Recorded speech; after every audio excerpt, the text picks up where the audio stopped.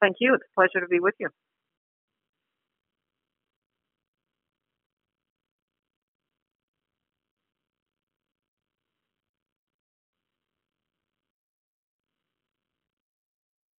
7. Yeah.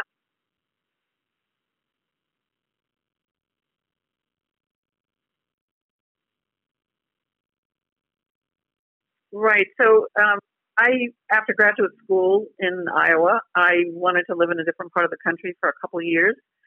So I looked around and accepted a job at the University of Rhode Island and stayed there for 25 years, doing various things. I was head of a curriculum research and development center. I spent a year as interim affirmative action officer. I was dean of a college. I spent 3 years interim dean of the library.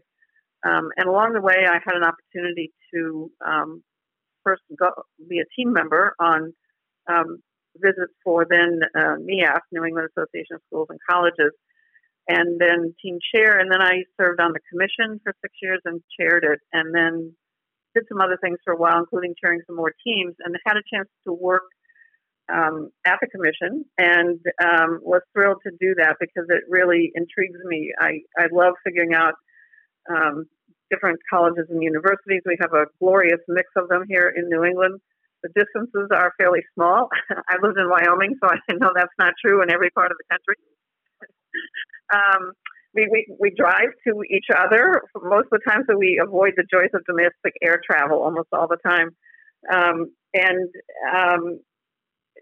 it's, for somebody who's as intrigued as I am with higher education and the different kinds of institutions and what the changes in society mean and watching leadership, it's a very fascinating position to be in. Our commissioner, it's probably not. No, probably not. Wow. Wow. Yeah. Yeah. Our commission accredits 220 colleges and universities in the 6 New England states. And somebody once said, you have all those funny little states up there. And they are, most of them, quite small, including Rhode Island, where I lived for 25 years, which I call the state you can leave by accident because I know that. I've done it in 2 different directions. Um, all the way to Maine, which is in square miles, Maine is just about the size of the other 5 states put together. And then we also accredit 11 American style institutions in other countries.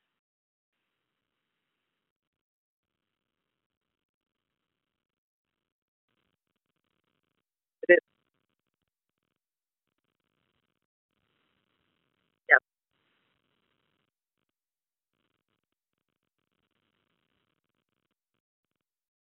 lots of history here.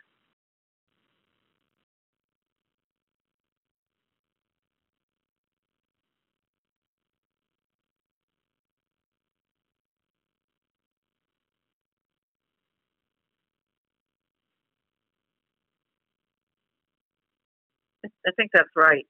Um, a lot of people are who in this business in New England and in the upper Midwest are familiar with a book by Nathan Grawe, Grawe, called Demographics and the Demand for Higher Education. And I think if any of your listeners are interested in this topic, it's an amazing resource. He looks at demographic projections of basically he's interested in 18-year-olds, and of course that's where the change is. And a lot of institutions also serve adults either on ground or online, but the changes for 18-year-olds are very dramatic in several of the New England states. And the farther north you go, the more dramatic it is likely to get.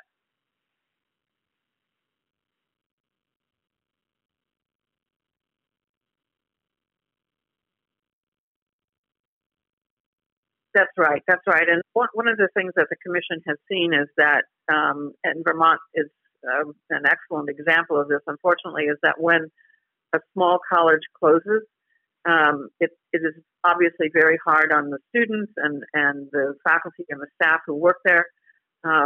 It's difficult for the alums, but it's also very difficult for the local community because they have this campus that was a major employer in town.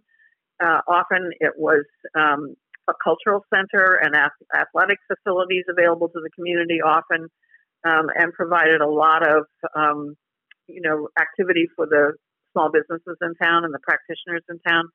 So it's very hard on the local community. We had a couple colleges close in the Boston area, and while that was very difficult for the students and the faculty and staff and the alums, and it was not hard on the community because there's so many other things going on in the Boston area.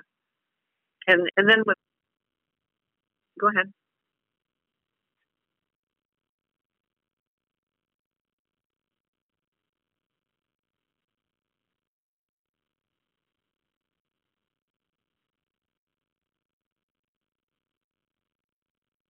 Yeah.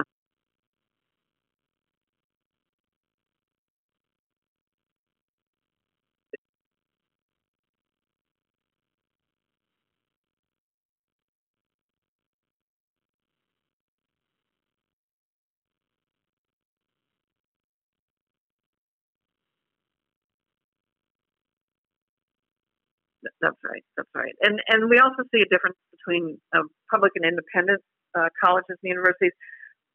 New England has had compared to some other parts of the country, New England has had a very small number of for-profit institutions. We're down to 3 that we accredit right now. There, at one point, there were 6 or 7. But because this is a part of the country that was settled for a long time, there are a lot of colleges and universities, and there just hasn't been that market space so much for profits, which tend to be newer, at least the publicly traded ones. But with the public institutions, those I don't know anyone in New England who is contemplating closing a public university campus. And in fact, there was a community college in Connecticut about 3 years ago that had an instructional location that they wanted to close. And by federal regulation, they needed to present a teach-out plan to the commission and have that approved. So they called us up. We walked them through it. They made their teach-out plan. They took it to the commission. The commission approved it. We called them up and said, you're all set. They called back, and we can send you a letter. They called back in about 2 or 3 weeks and said, we're not closing the location. What happened? The legislature passed a law saying they couldn't close it. So I think that speaks to how, tied to the local community these places are, even an instructional location, let alone a freestanding college. So when the demographic challenges hit public institutions, it's harder because, again, I don't hear anybody talking about closing them. There has been one merger, or 1.5, depending on how you count. But in Vermont, there were 2 state colleges, Johnson State College and Linden State College, that merged. And as I like to say, they decided to forego the one-time opportunity to become Lyndon Johnson State, and instead became Northern Vermont University. So that's a combination, and they're about an hour and 15 minutes apart. One of them had a more liberal arts focus, and the other one had more of a focus on professional programs. So it was a complementary merger, which in my observation is easier than if they had both had the same array of programs. If you have a law school and I have a law school and we try to merge, we're going to, tussle over who has the best approach to having a law school. But if you have a law school and I have a dentistry school, it's much easier.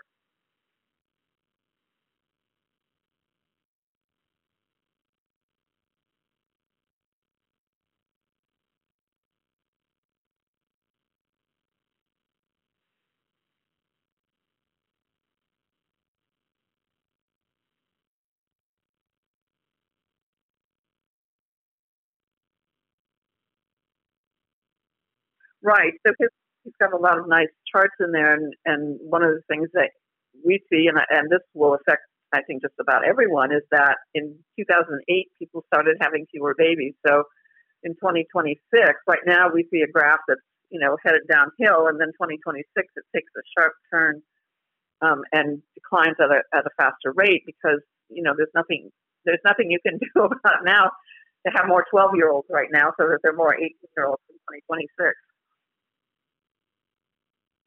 No.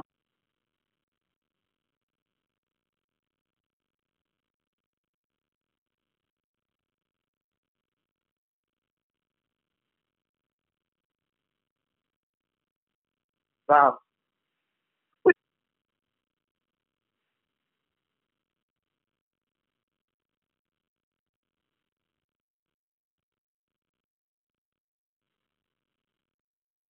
Yeah, I think, we're starting to hear, and I think we'll hear it at increasing volume for all but the most elite PhD programs where people have traditionally aspired to be faculty members. That's going to be very disruptive. And in a lot of places, those PhD programs count on the PhD students to teach freshmen. So that's another disruption. And if you're in an urban area, you can always find adjuncts. If you're in an isolated area, that's hard. That may affect things being offered more online. It's really hard to project everything that's going to happen.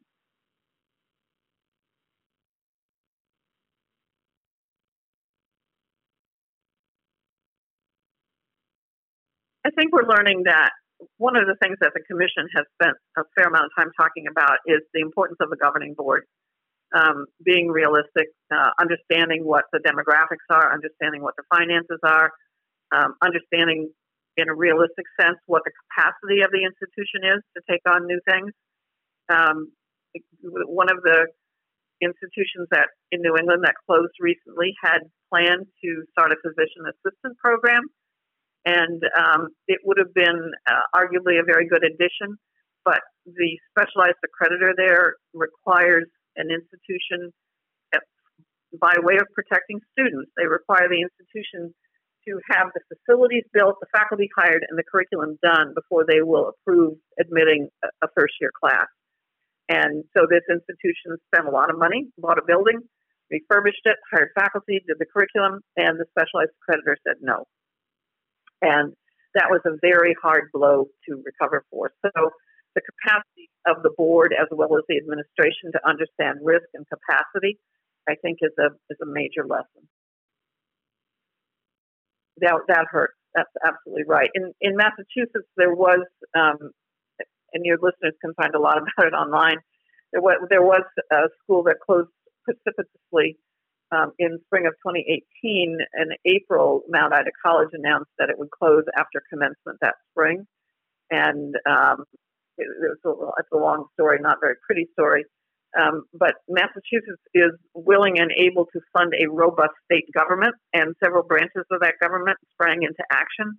The governor did legislation.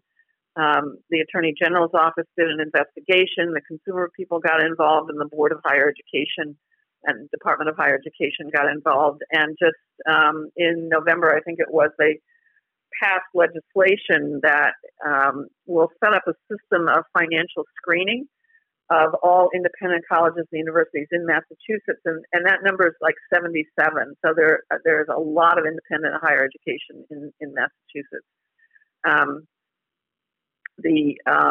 Our commission right now is in the process, consistent with the law, of talking with the Mass Department of Higher Education that our commission be the one to do the initial screening. And that was in part because our commission has spent a lot of time looking at the financial conditions of colleges and universities. If you go to our website, you can see there's a section in there for the public on closed and merged institutions. So colleges in Massachusetts, there have been colleges coming and going for a long time. So our commission has a lot of experience there. We also have a greater ability to keep things confidential than state government does. And so what we're talking to them about is that our commission would do the screening, and if certain thresholds were met, certain judgments made, because it's not all just quantitative information, there needs to be qualitative information considered as well, then our commission would alert the state, and the state would figure out how to monitor and make sure that if a teach-out plan was warranted, that the institution was compelled to do that.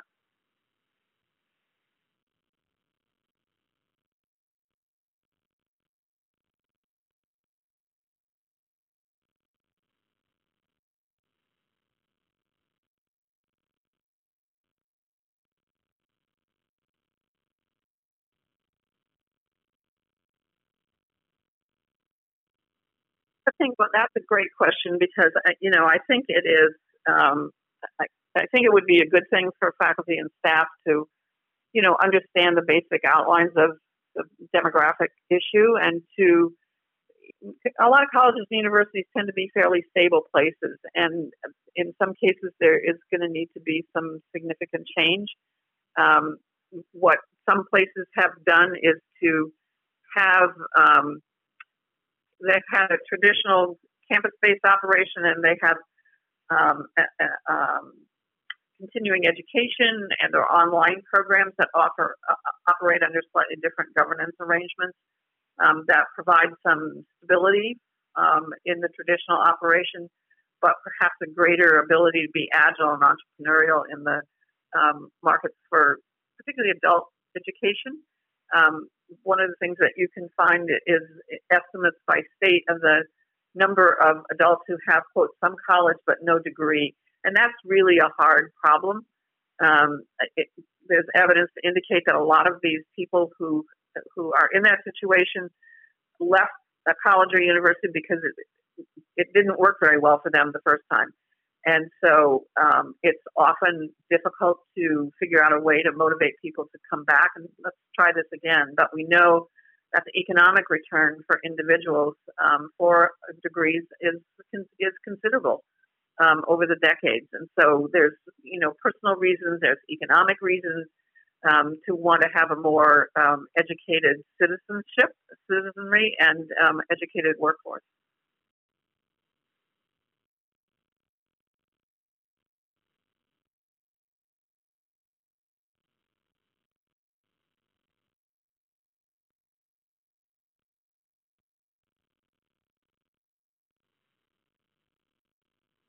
Mm,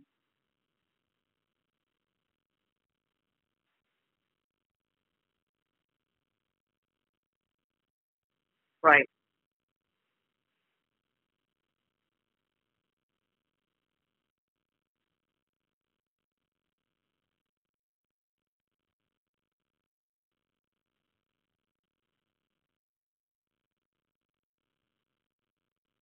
right.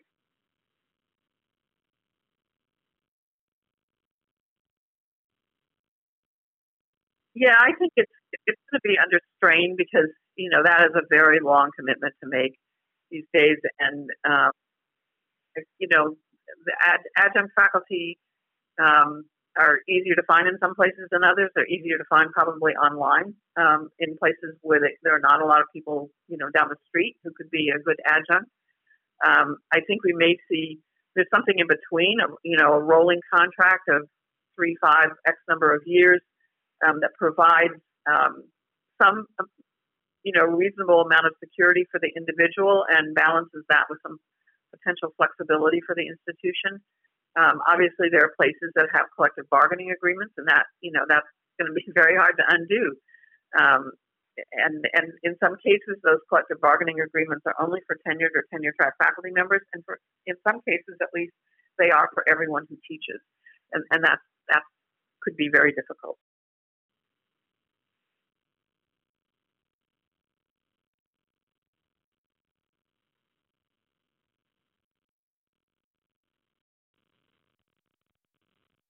Yeah,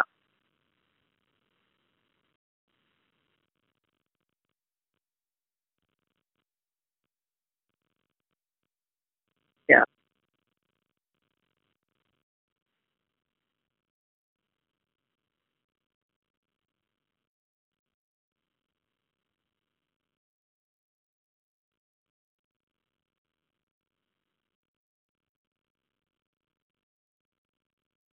right. And then there are some places that have a track for, and I think they can, in some cases, probably tenured, in some cases not, but a track for full-time teaching faculty, which is sort of a middle ground. It can provide X amount of security where X varies. Right, but probably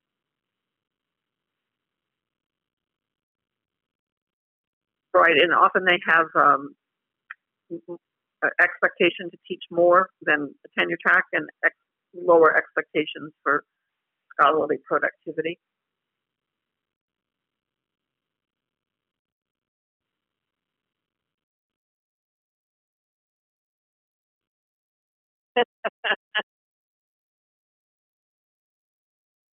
I am in several probably. I think one is um, has to do with making sure that there's the right expertise around the table of the governing board. My predecessor used to say that most boards want good news and a good meal, and I think a good meal is still possible, but all the news is going to be good. And figuring out how to have the right talent around the board, around the table, how to keep people up to date, how to walk that line between being informed, asking the right questions, making sure the strategy is right, but not stepping into management. We've seen cases where an institution has crisis may be too strong, but a disruption, and the board takes on a stronger role in the interim until things get stabilized again, and that can be very important and helpful. But then walking back from that is not always so easy. So that's one thing. Another thing is I'm struck by the great advantage of professional associations and having a group of colleagues, some of whom will probably be competitors, but that's okay. Just being able to learn from people. And we have among the 220 colleges and universities, occasionally I run into a place that seems isolated. And I think that's a hard thing for the president not to have that group of peer colleagues to, some commiseration, yes, but also some, oh, there's a good idea. We couldn't do it that way, but it gives me an idea about something that we could do. So staying connected and having that group, I think, is important.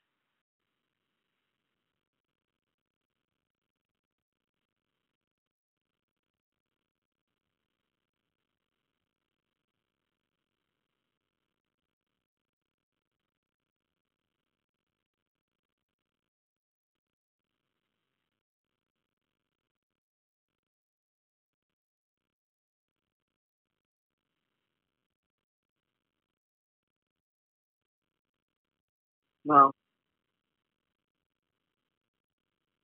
yeah.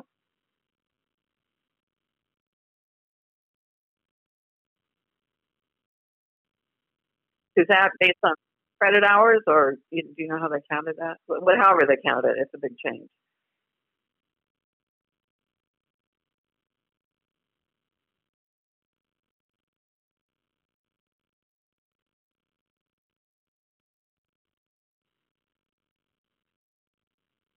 Yeah, I think it depends on who was in the pool. I mean, community colleges, I think, at least around here, have probably tended to have higher percentages of part-time than some of the other places.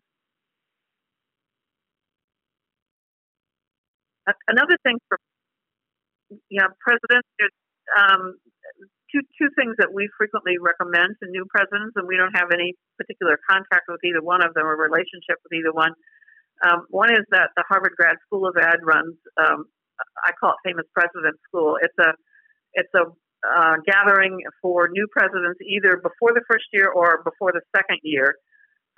It's about, I think, 4 or 5 days now. And what we consistently hear from the people who attend, is that the content was good, but the relationships that they developed, the contacts that they can stay in touch with, were equally valuable.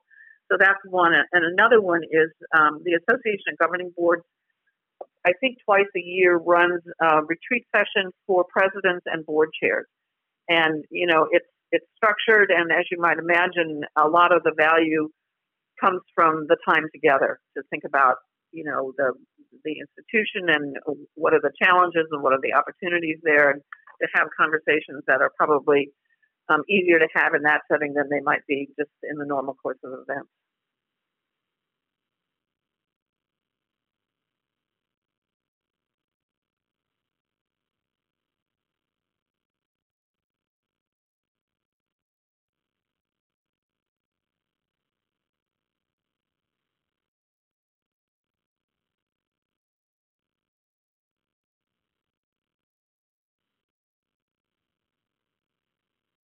How many public institutions are there? 8? Yeah. Okay. Yeah. Interesting.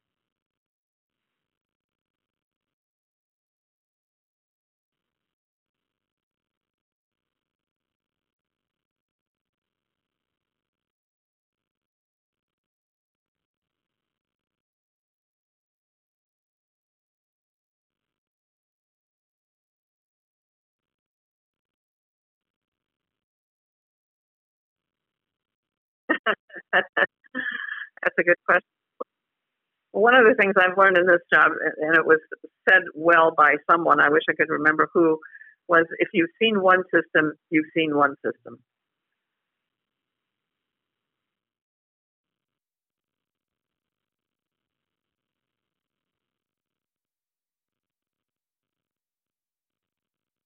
Yeah, yeah.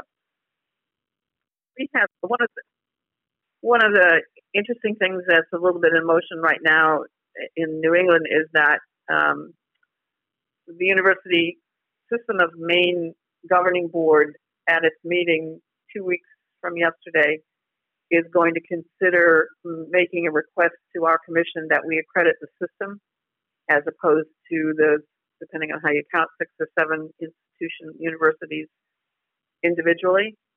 And that's because they have a very steep decline in the number of traditional students. They have a large desire to make sure that adults with, quote, some college and no degree can have access to programs. They are the only place really in New England that has what other parts of the country would consider significant distance. And they want to, because of distance education, they increasingly want to have academic programs that are offered by courses housed at multiple institutions. And while our commission can figure out how to fulfill our responsibilities, if they do some of that, if they get really good at it and they want to get good at it, then their academic programs will be so intertwined that when we send a team to an individual campus, we can't tell who's responsible for what. But if they request that the commission accredit the system, and the commission has indicated they're open to doing that, if the system can demonstrate how it meets the standards, then that provides them with more opportunities to figure out how collectively to serve the people of Maine, which I think would be an exciting opportunity.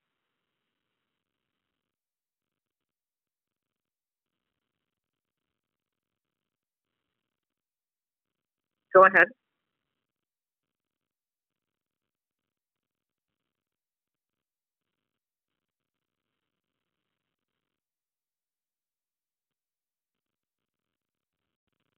Yeah. Yeah.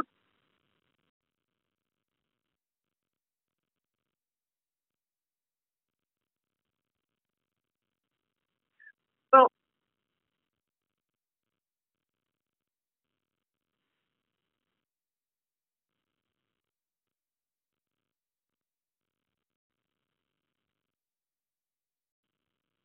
right. So in New England, we have Southern New Hampshire University, which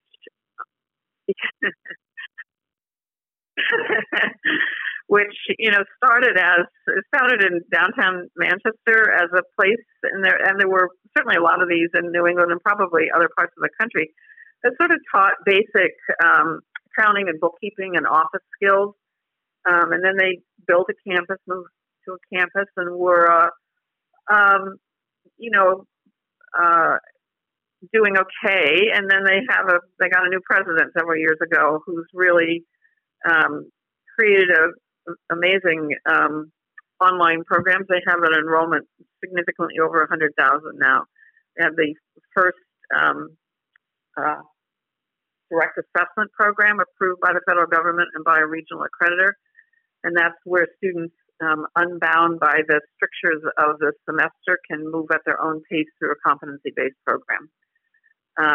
They're doing some very interesting and creative things. They employ, and I wish I could remember the number of data analysts that they have who can figure out ways to look at signals that students are sending that mean that they're likely to be successful in the course, or that the university may want to have somebody ring them up, as it were, and make sure that they are on track or can get back on track. They devote a lot of resources to that. Their president was on our commission, so he certainly understands regional accreditation. He has been very open with the commission. They had their comprehensive evaluation a couple years ago, and he he made sure, as we did, but together we made sure that it was going to be, a rigorous and thorough review of what they did by an expert team that was drawn partly from New England, but partly from other parts of the country as well. So I think, part of what we see anytime higher ed changes is that regional accreditation needs to make sure that it can figure out ways to make sure that its processes for looking at, for example, Southern New Hampshire are as rigorous as those that look at, a small, successful liberal arts college somewhere in another state. And that's, by the way, regional accreditation is so heavily dependent on volunteers. We have a small staff of there are about 11 and a half of us right now. Don't ask me which one's the half. And each year we enjoy the talents of about 600 volunteers. And part of what makes this work is that particularly with all the changes going on now, being on an evaluation team or being a commissioner, both of those experiences are real work. But they are also, I've heard several people say, the best professional development that they could have. I remember a few years ago calling a president from out of the region who chaired a team for us, and it wasn't an easy visit, and I called to thank him, and he said, "You don't need to thank me." He said, I quit going to conferences, and he said, "This is the best professional development I can get." So our team members and team chairs work hard at what they do. Our commissioners certainly work hard at what they do. They meet 4 times a year for 2 days, and they have one retreat. And for the last 3 years, they've had a second one, and we give them a lot of encouragement to come to our annual meeting and participate in that. And the commission meetings that they go to take preparation time. So it is a very significant commitment to make for people in higher ed. And we, by federal regulation, have public members who have, no relationship with an institution of higher education, nor does anybody in their immediate family. And so that's an even greater level of commitment to this enterprise. It's really quite remarkable.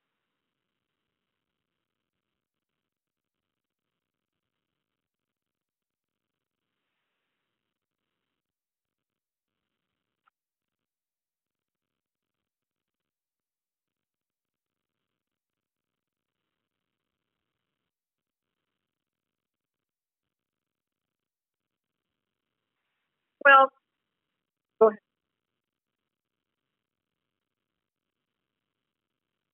Mhm. Well, are you familiar with NC Sarah? And I'm not going okay. NC Sarah is and I'm not going to be as good at this as I should be, so I apologize in advance. But it is an attempt to get at that very question, and I call it a private workaround to an awkward federal regulation. But the federal government, the Department of Ed, wanted to make sure that if a student in Utah was taking a course from Southern New Hampshire University, and there was a problem, that they would have a way to deal with the state and have that problem addressed as well as they could if they were attending a college on the ground in a given state.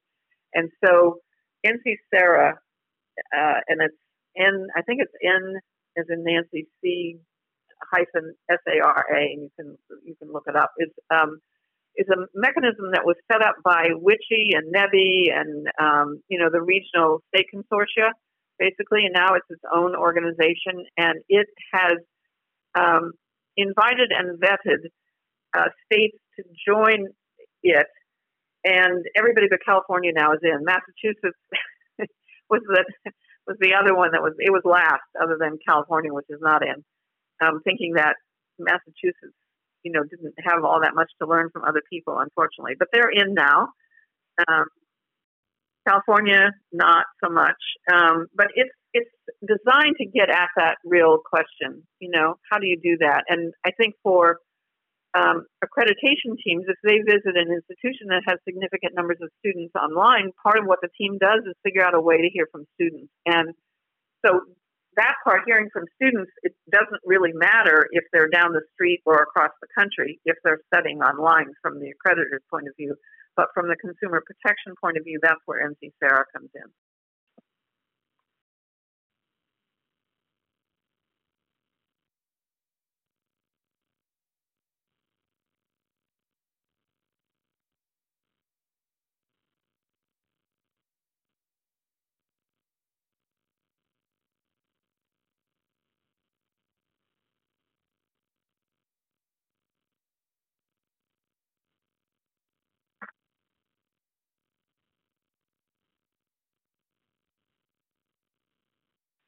Since 2015, I think we've had, I think it's 14 closures and 9 mergers. So we've had a lot of activity. There's something else going on here that I think is an important part of the equation, and that is a couple of years ago I read a book called The 100-Year Life, and it starts with what they assert is a, quote, fact that a baby born in the U.S. today has a projected lifespan of 106 years. So the idea of going to college and graduating when you're 21 or 22 and then working and retiring with enough money to live on when you're 65, those days are over. And so, there are places that are talking about subscription models to education, and we've got a couple in New England. Unfortunately, I'm not sure I can remember exactly which ones they are. But if you graduate from our institution, then you can take, and I'm going to make this up, 1 course per year free from us forever. That's one attempt to get at this, but I think creative institutions are going to be looking at ways, maybe in partnership with employers, maybe in partnership with each other, but looking for ways to address what that's going to mean if people really are going to live to 106. And that's going to, I think the 18 to 21 or 22-year-old, some people call it the coming of age experience. I think, a lot of us found that to be extremely valuable. I don't think for a lot of people, I don't think that's going to go away, that's still part of becoming an adult, and a very valuable way that goes way beyond the classroom. So I think there'll be an amount of that, but I think there are things, what we call continuing education. It'll take on different names for people, probably more effective ways to help people with, quote, some college but no degree get back on track and finish a degree. Creative ways to help people change careers that don't involve getting a second degree. I think the master's degree is going to be, I don't know what it's going to be, but I would look there for change as well. I think we're seeing changes already. We see through edX, we see what they call micromasters. And I took an edX course, by the way, and loved it. And it was actually turns out to have been taught by the 2 people who won the Nobel Prize for Economics this year. It was on the economics of poverty. It was great. So, I think there are going to be more ways to learn throughout, for interest and for professional development, for switching careers. I think as retirement changes, that's going to mean things for colleges and universities. It's going to be opportunities, and for public institutions, also responsibilities.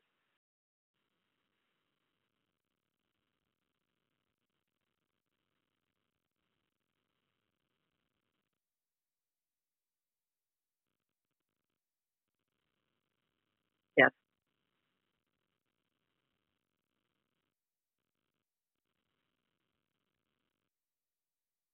Yeah.